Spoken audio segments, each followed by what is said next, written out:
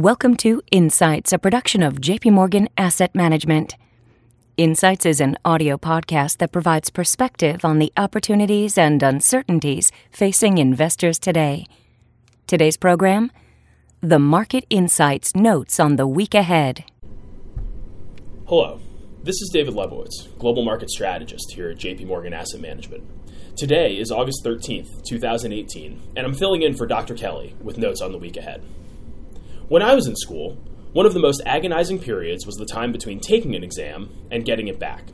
This strange, uncomfortable time would end in one of two ways. If I did well, it would generate a sort of positive momentum for my studies.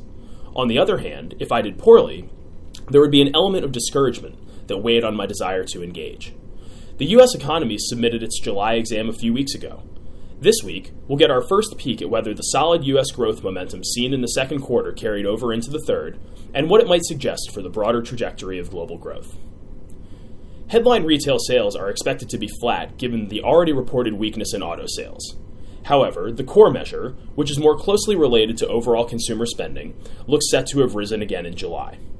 We also believe industrial production increased last month, with strength in manufacturing offsetting weakness in both mining and utility output.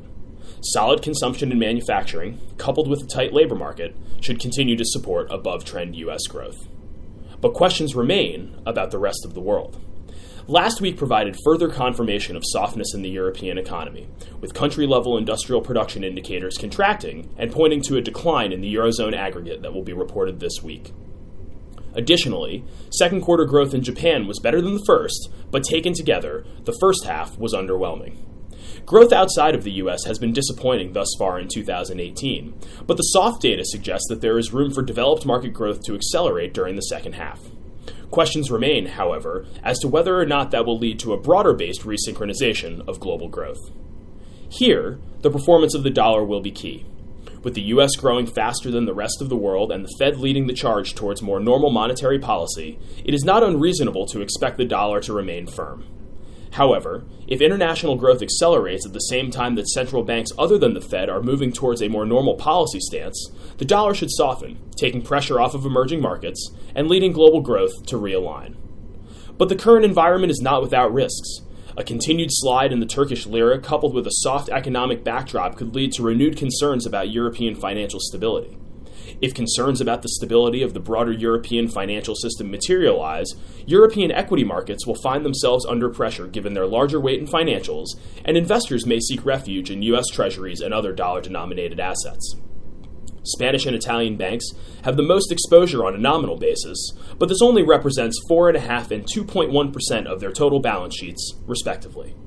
Furthermore, European financial institutions are far better capitalized than they were a few years ago, suggesting contagion should be limited. In the background, trade tensions continue to bubble, and broader political risks are clouding the outlook. Volatility could rise in the coming weeks, but with U.S. corporate profits expanding by nearly 27% year over year in the second quarter, and guidance suggesting that solid earnings momentum will be maintained into the end of this year, equity markets should have support. Importantly, the profit story is also intact outside of the U.S., with European and Japanese earnings rising 11% and 9% from a year earlier, respectively. Political risks could derail a stabilization in global growth, but with corporate profitability solid and confidence indicators elevated, the path of least resistance for risk assets remains higher.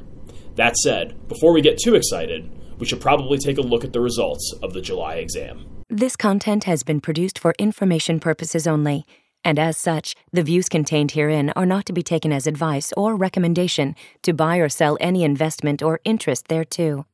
Reliance upon information in this material is at the sole discretion of the recipient. The material was prepared without regard to specific objectives, financial situation, or needs of any particular receiver. Any research in this asset has been obtained and may have been acted upon by JP Morgan Asset Management for its own purpose. The results of such research are being made available as additional information and do not necessarily reflect the views of JP Morgan Asset Management. Any forecasts, figures, opinions, statements of financial market trends, or investment techniques and strategies expressed are those of JP Morgan Asset Management unless otherwise stated as of the date of production. They are considered to be reliable at that time, but no warranty as to the accuracy and reliability or completeness in respect of any error or omission is accepted.